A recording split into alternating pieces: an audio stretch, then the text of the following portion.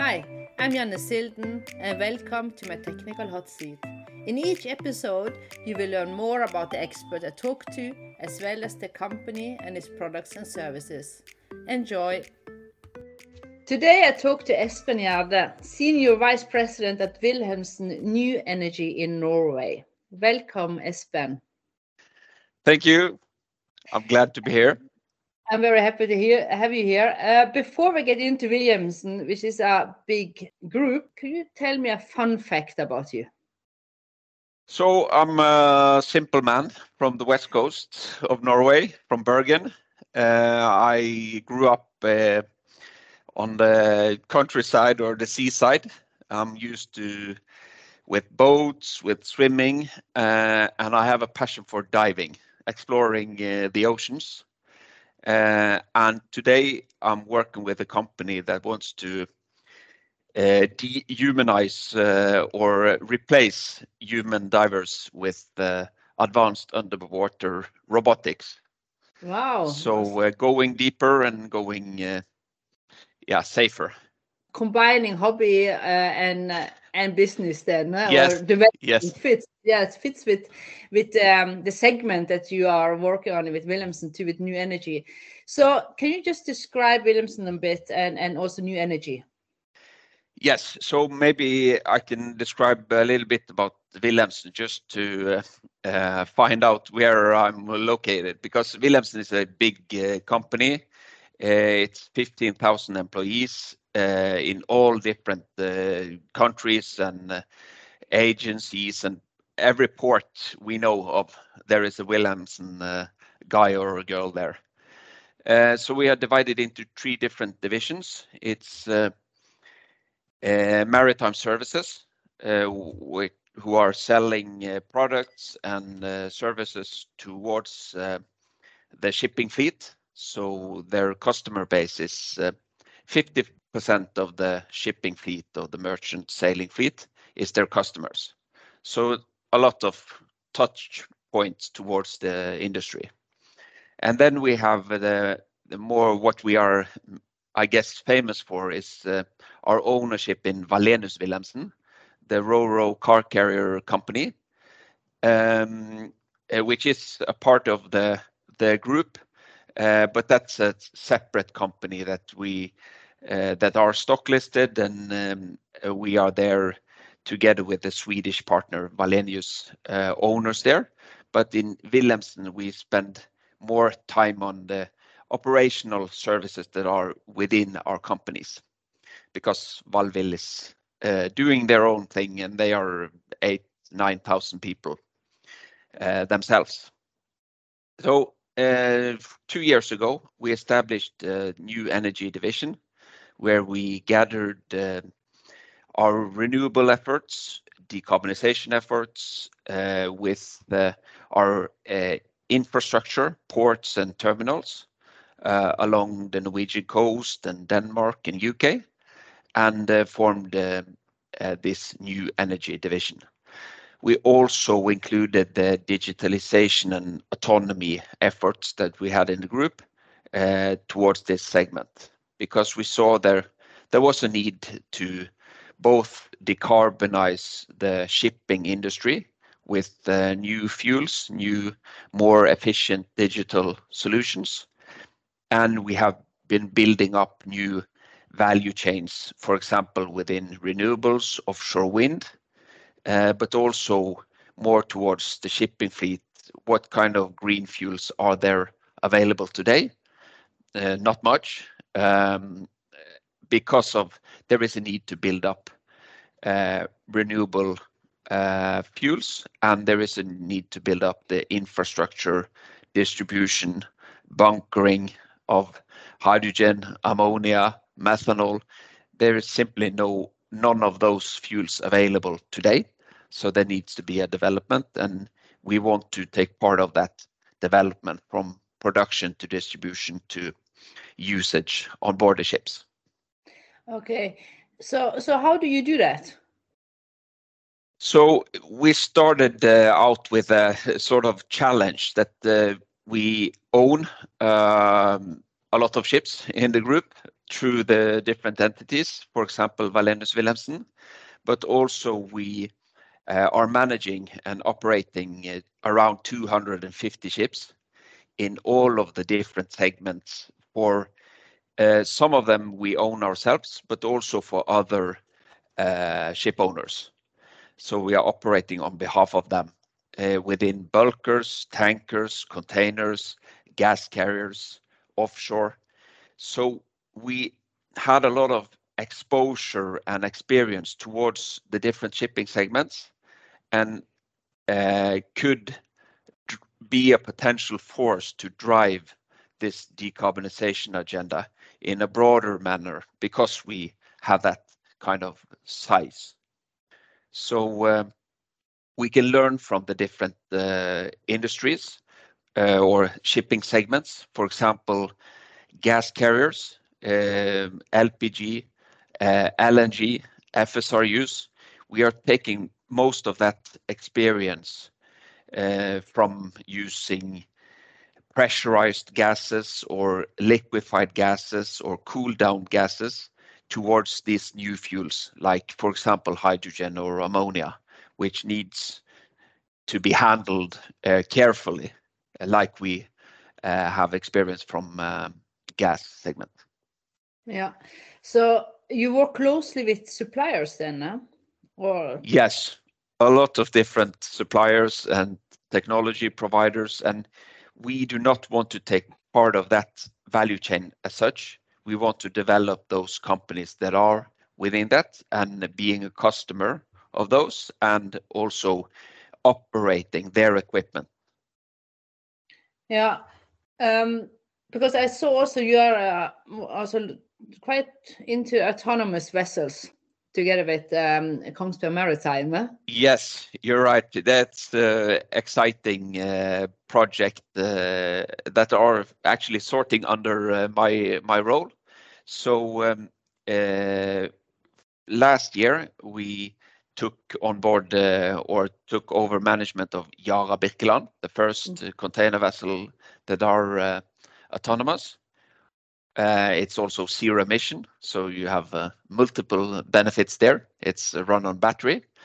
Then later on, same year, came in the ASCO drones, the ASCO ferries that are also unmanned. And then this year, 2023, this upcoming, by end of this year, we will have delivered 2 Reach Remote USVs, unmanned surface vessels. And this is where the fun fact about the deepwater robotics comes in, because these vessels that are unmanned, they can be sailing for 40 days. So let's say you have a campaign of 1 month, you sail 5 days out, you work for a month without any people on board. This vessel has 2 ROVs inside, can do a lot of inspection work, has manipulators, hands that can turn around wheels, replace stuff, and can do operation for a month. And then you go back to charge up the battery and maintenance. So this technology and introduction of these USVs into the subsea segment is an example of a Kinder egg, if you like. It's 90% emission reduction. It's capex reduction because of its smaller specialized vessel. So it's 2/3 reduction of the capex, and it's 2/3 reduction of the opex as well, because we don't have any crew on board. We are remotely controlling those vessels from shore. Remotely control center, which we are operating via a company named Masterly, a 50-50 joint venture between Wilhelmsen and Kongsberg. Wow, that's impressive and very interesting regarding what's more and more coming. And how is regulations following up on this technology? Is that preventing or supporting? You know, Oof, it's a difficult question. Yeah, I know. You are putting me on the spot there. I hope they are supportive, but of course they cannot just say that, yes, let's roll. So when those USVs are coming next year, and we have built some experience from Yara Birkeland and ASCO vessels, we typically have a period where we will have to demonstrate for the class societies and the flag state that we are able to operate these unmanned and more autonomous in the end. But there is a stepwise process. So, for example, when the vessels are coming eventually by end of this year, we will have a bigger vessel following the smaller vessel just to make sure that everything is all right in a testing piloting period. Yeah, yeah. I would presume also then that the design of the vessel is completely different because you don't need a bridge on the No, top. yes, you don't need a bridge, which is a cost driver. You don't need toilet because there is no people there. So cabins and everything that humans need. And also another aspect, which is a little bit interesting, is safety. Because when we have people on board, and for example, if we needed a longer duration, we had to introduce a new fuel, let's say either hydrogen or ammonia. Both of them are dangerous substances. Hydrogen can blow up in the worst instance, and ammonia is toxic for people.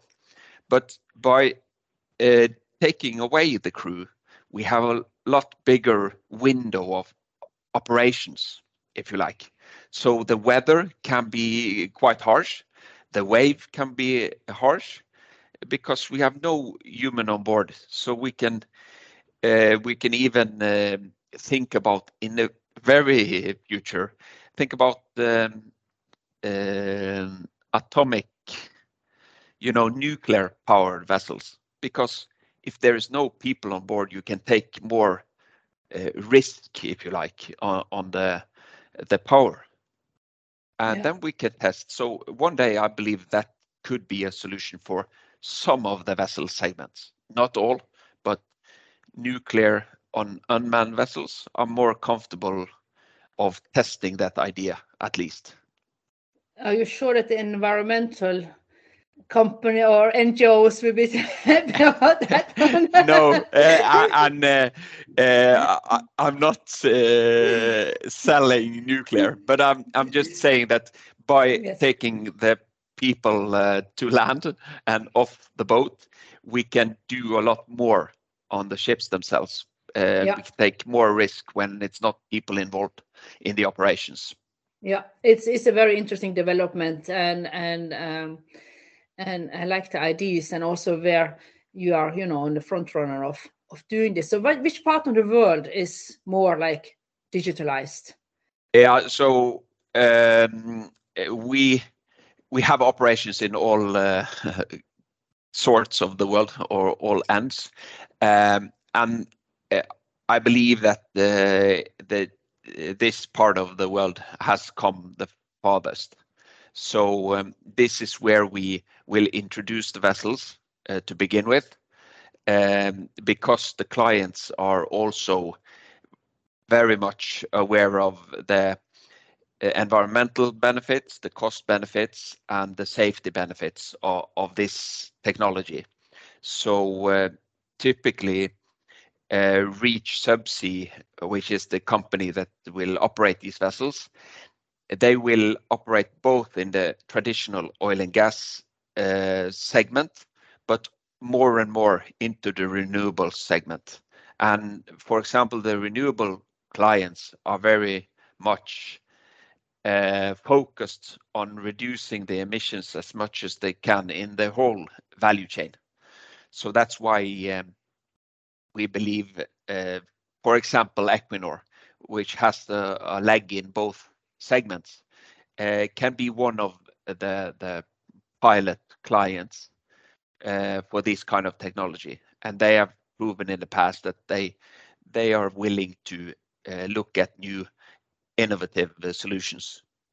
Yeah, because I saw on your website also carbon capture is a topic. Yes, that's part of the, if we want to make huge effect on decarbonization, we have to both scale up renewables, but also decarbonize the industries that we are already operating within. And carbon capture, that whole value chain from capturing to storage and deposit of the CO2, there is a whole new shipping segments that might be built up around that. And that's a very exciting part that we are involved with. And we are also involved with, for example, hydrogen production, which is not that known to people, that Wilhelmsen is also involved in that. But here in Norway, we have a lot of natural gas from methane. As you've learned in chemistry in school, you can split the hydrogen molecule and the CO2. So we can either utilize the CO2, for example, in black carbon or in new carbon products, or we can store it either deep sea or on land. It will be most likely offshore in Norway. But there is a huge potential to be a hydrogen exporter in different forms, for example, in ammonia form or in direct liquefied hydrogen or compressed hydrogen. We have a role to play in Norway, providing energy, clean energy to Europe, both from the green hydrogen track or the blue hydrogen track. And to be able to get that blue hydrogen track rolling, we need to solve the CO2 carbon capture. Crack that nut. Yeah. Oh, it's really, I would say, shaping the industry, as you are also saying on your webpage. Yes. But it fits with yeah. We have that statement, Wilhelmsen shaping the maritime industry, and it's yes, it's a good slogan, but it's also something that we are taking for real, because we cannot just wait until green fuels come up. We have to be a driving force to make that happen and build up that supply chain or value chain, so that people in the shipping and maritime industry are able to decarbonize their operations. It's the same. I've come more from supplier side, so it's always been good to have a kind of cooperation with the end user to kind of drive technology forward. This is important, I think, from my experience too. Yes, and like we've seen from this, especially now building up new value chain, is, for example, within offshore wind or the hydrogen value chain, there we need a lot of collaboration between the end users, the operators, the cargo owners, the product developers, the service providers, in a very different way than we used to in the past, where it was just shipping some goods from A to B. So it's a whole logistic puzzle that needs to become there, and a lot of new competencies also. So, for example, we, through the Ro-Ro car carrier operation, we are involved with Tesla, for example. They have their views on the world. And then one other day we talked to Google. They have their interesting views of the world. And then Microsoft, and then these companies. And if you're talking to different kinds of input, you can create whole new business models and like we've never seen before. And for example, technology providers providing power by the hour on a as a service basis. It's very unlike the traditional model. You build something, you sell it, and off you go. Maybe you have a service agreement and some guarantee period, but power by the hour as a concept or as a service is something that we will see more and more in the future, I guess. Yeah, I think so, because there's also a promise. Yes. It is. So what's the biggest challenge in the market?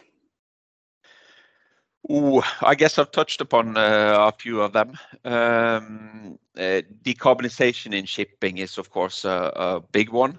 Get access to affordable green fuels.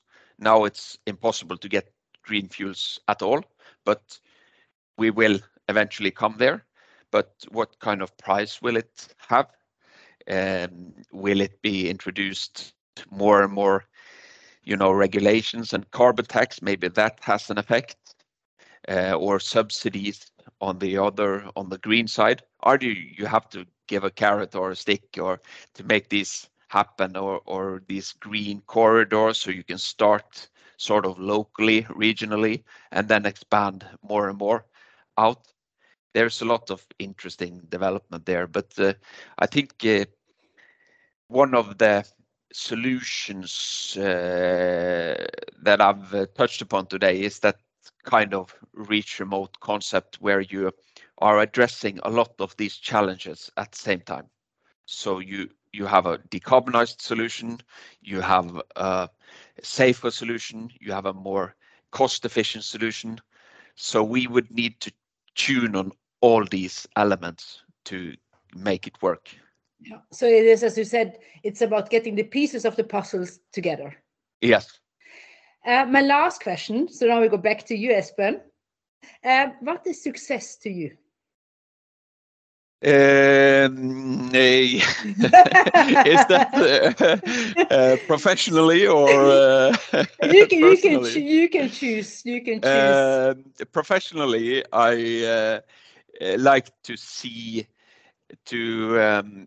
take part of building a company, either from the start, origination, or an existing company in a growth phase, and support them with, systems, network, competence, and capital.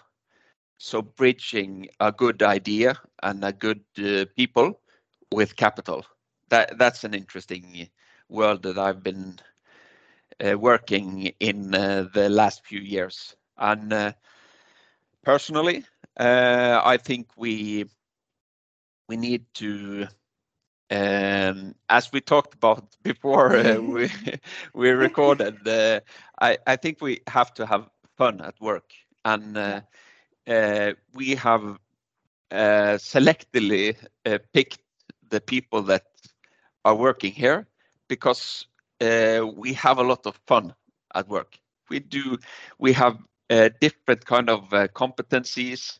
We have different views, different ages, different genders, from different places of the world, and that is needed to get the perspectives of the future businesses and understand it, and that makes also a more fun place to work. Yeah, I completely agree, because I see so many people are frustrated or a bit of depressed and doing their job, and then I just thinking about retirement or their spare time.